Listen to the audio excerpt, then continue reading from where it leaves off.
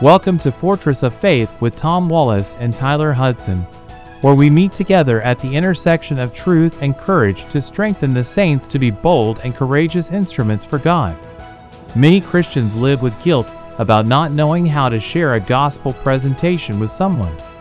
Sadly, many Christians would not know where to start in sharing Christ with a lost friend or family member. Today, we are going to learn about a simple technique about the gospel. It is a method that Tom developed 20 years ago. It is using a conversation about the 10 Commandments. Hey, do you know all of the 10 Commandments? And if so, do you know them in order? Tom and Tyler are going to teach you how to know them in order and how to use them in a gospel presentation. Here now are our hosts, Tom and Tyler. Welcome to the Corner of Truth and Courage with Tom and Tyler. We are here with you at the end of the week, Friday, and we're kind of wrapping up today the topic of the 10 Commandment survey that you use as a very effective soul-winning tool or mechanism to be able to witness to people. And let me say this. Here's why I think this is so interesting. I've grown up being a door-to-door person. I come from a church that does that. And I enjoy that and like it, and it's very effective. But that's not the only way to effectively, be a soul winner or tell people about the Lord. And what I like about the 10th Commandment survey is it breaks down that initial wall that people often have of, if you go stand at their door, it's like, okay, here's another guy that's going to be trying to sell me something. Essentially, they think we're trying to sell them Jesus, so to speak, and to a degree we are. But another thing I've noticed is people want to talk about themselves to some degree. And with the 10th Commandment survey, you are involving them because you're asking them, hey, what of the 10 Commandments do you remember? And so that it's very interesting. I like the way that it sort of drops that initial wall there that people have of being able to talk about the Lord. So yesterday you kind of went through what you do, and then you started to show us that transition into giving them that gospel presentation. So let's pick up there from yesterday. Well, Tyler, thank you. And before we do, I want to also, though, explain the biblical side of this. Why do I want to use the 10 Commandments? Mm-hmm. The Bible tells me in Romans chapter 2, verse 14, that the 10 Commandments is written in their hearts. It's in their conscience. It's the program language inside everybody's heart. God has put that there. When they tell a lie, they know it's wrong instinctively. It's intuitive. Why? Because it's written in their hearts. Mm-hmm. When they break one of these 10 Commandments, there's a guilt feeling.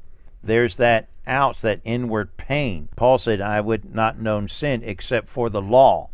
The law breaks us open. Mm-hmm. And so when I use the 10 Commandments in these questions with people, so yesterday I talked about how to start the 10 Commandments survey, mm-hmm. and all this information is going to be on our website, fortressoffaith.com, fortressoffaith.com.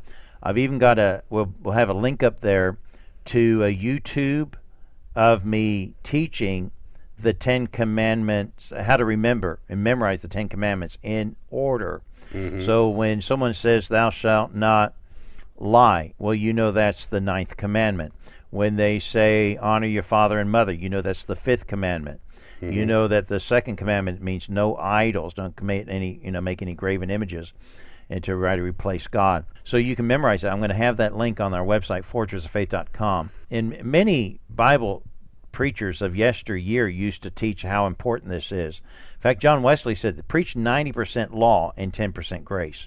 If you focus on the law, and if you spend, and imagine this, if I talk to, if I'm a doctor, and you come in and you got cancer, and I found cancer in your body, if I tell you, within 2 minutes, hey, Tyler, I'm afraid we found cancer there, but here's what we're going to do. We're going to cut you open, and we're going to rip your, this open and stuff, and we're going to get a knife, and we're going to cut this out and stuff there, and we're going to do all that kind of stuff, and we're going to hope that it's going to take care of that. You're going to say, well, I want a second opinion, okay? Mm-hmm. But if I spend 90% of my time explaining we've done this test and stuff like that, you see the results here. We talked to this doctor, we had a second opinion, and these people coming out with the same information. We got a problem here, and you're going to die if we don't deal with it. But the good news is we can fix it. Well, if I've explained adequately the problem, then you're ready for the solution. Mm-hmm. And so grace is the solution. People aren't ready for it yet. They need to understand the problem, their sin. And that's what the 10 Commandments do. And so when I go through the Ten Commandments, I'm already on the subject with them, with the survey. And they are telling me which ones they remember. Then I cover the ones that they've missed. Then I ask them this question, and this is where we now get to the conscience. Because the Bible says the law is written in their conscience. I want to speak to that. And when I do that, I don't have to deal with arguments of, well, I don't believe God exists, I don't believe this, that, and the other. We're past that. I'm beyond that. I'm now talking to them about something that they can relate to. So now I ask them, how have you done keeping the Ten Commandments? And they're going to tell me, I've done pretty good, pretty well. That's what most people will tell me. I say, okay, well, let's test that according to the Ten Commandments. Have you ever told a lie? Well, they kind of paused for a moment and said, well, yeah, I've told a lie. Well, what are you called if you tell a lie? Well, I guess you're called a liar. And he says, okay. Have you ever stolen something that didn't belong to you? They often were going to say, yes, but that was many years ago. I stole a candy bar, type of thing there. Is that okay? So what are you called if you steal things? They often say a stealer. It's kind of funny. No, you're called a thief if you steal something. So by your own admission, you're told me that you're a liar and you're a thief. Now that is not something anyone wants to hear. But their own admission, they said I am that way. Yeah. So let me ask you, when you stand before God on the day of judgment, and God judges you according to His righteousness, and His righteousness is the Ten Commandments. It shows whether you're righteous or not. And God judges you according to them. Are you going to be found guilty or innocent? Well, they've already told me they're guilty. They've already broken it. Yeah. So they're going to go ahead and say, well, I guess God will find me guilty. So then I follow up with this question. So if God finds you guilty, is He going to judge you and send you to hell? Or what's going to happen? And 9 times out of 10, Tyler, 9 times out of 10, they'll come back and tell me, oh, well, He'll let me into heaven. Yeah. Now think about that for a minute. They've already admitted, I've broken God's law. And I might have asked them, have you ever looked with lust and stuff? Well, the Bible says, you're an adulterer in your heart, according to what Jesus had taught us there. And so, when we go through those things, and they've already told me they've broken them, and God will judge them and find them guilty, will He judge them, send them to hell, or let them into heaven? 9 times out of 10, they're going to tell me, God is going to let me into heaven. And that I find that amazing. That tells me that people don't understand that sin is a violation of God's law. It's a breaking of His commandments. You're now a lawbreaker, and they need help understanding that. And so I reason with them. Is God a good judge or a bad judge? Let's imagine you're in a courtroom today, and you have a human judge, and you've broken the law, and you admit it, like you just said. I broke the law. I committed that sin, that infraction, that I broke that.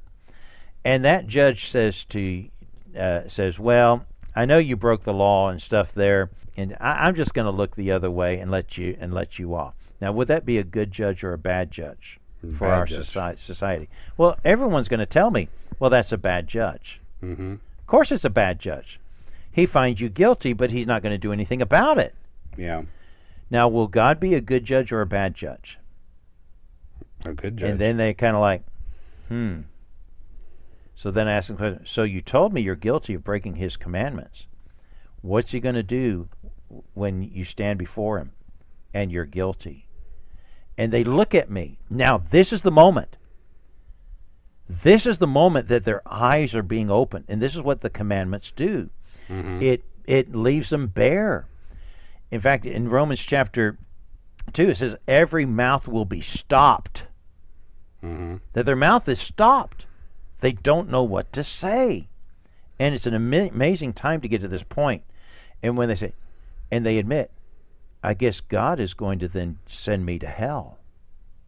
And when they admit that, You can see it in their eyes. For the first time in their life, they now fear God. And you need to let that marinate a little bit when they're thinking about it. Exactly. Man, I'm not gonna poke it, but I need to let that settle for a moment. And then I ask them the question, what are you going to do? Well, I guess I'm going to start being good. Well, I said, well, that's too late now. You can't say to the judge, well, I broke the law and stuff there, but from now on, I'm going to live right. I'm not going to steal from that store anymore. I'm going to pay for everything I take out of there. Well, that's good. You should have done that the first time. But what about the times that you didn't pay? That's what we got to deal with. Yeah. So what are you going to do? And I leave it on their shoulders, and that's important. And I let them think about that for a moment. I said, well, I don't know what I'm going to do. I said, well, the thing is that God knew you were in this trouble, but God's got a rescue plan for you, and He had that rescue plan for me too. Because guess what? I am no better than you. I'm just like everyone that's broken God's law, and I too needed God's rescue plan. That's why God came in the form of man, took on flesh and dwelt amongst us, and died on a cross, not for any wrongdoing that He had done, but for my wrongdoing and your wrongdoing, and my sins and your sins and the sins of the whole world. And then I go through these verses that are in the back of that Ten Commandment survey that we're posting on our website at fortressoffaith.com. And on the back of it there, it shows God's rescue plan. And I love this, 1 John chapter 2, verse 2, and He is the propitiation for our sins. That word propitiation means payment, but not a partial payment, payment in full. It's the final payment. He is the final payment for our sins, and not our sins only, but for the sins of the whole world. Who is that person? Jesus Christ. That's what He did. He shed His blood to pay the penalty for our sin.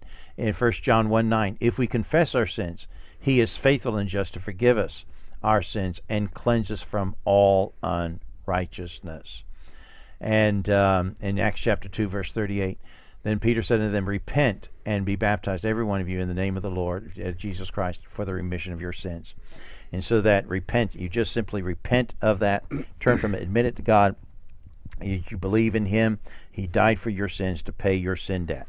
Yeah, and sometimes, I'd like to add this, sometimes people are going to say, well, okay, I've lied, but I've never killed anyone. All right, and then you use this verse, James chapter 2 and verse 10 says, for whosoever shall keep the law and yet offend in one point, he is guilty of all, right? So you're going to want to tag that in there, because some people, are not going to be so willing to just say, okay, yeah, I'm in trouble. You're going to have different scenarios there. And I'd like to add this last thing too. I just thought of this today. What's very intriguing about this is you'll find that most people actually do believe in God, even though they don't live for Him. And many people believe that the Bible is God's Word. But as you begin to do this Ten Commandment survey, you're really showing them, well, okay, you believe in the Bible, but the Bible, here's the law. You've clearly shown that you've broken it, and the Bible says that those who have are going to hell, right? And so they don't even realize that the book that they believe in is essentially condemning them to this place. And so I wanted to mention that there. Yeah. Well, Tyler, I wish we had more time, but we got to stop there. That's going to be it for the week as well. We hope you'll join us back on Monday at the corner of truth and courage. God bless you.